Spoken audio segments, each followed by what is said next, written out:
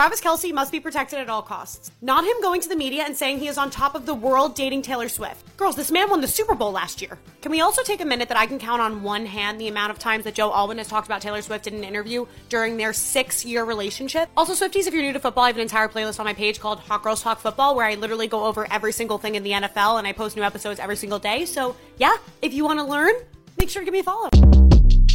Short Cast Club.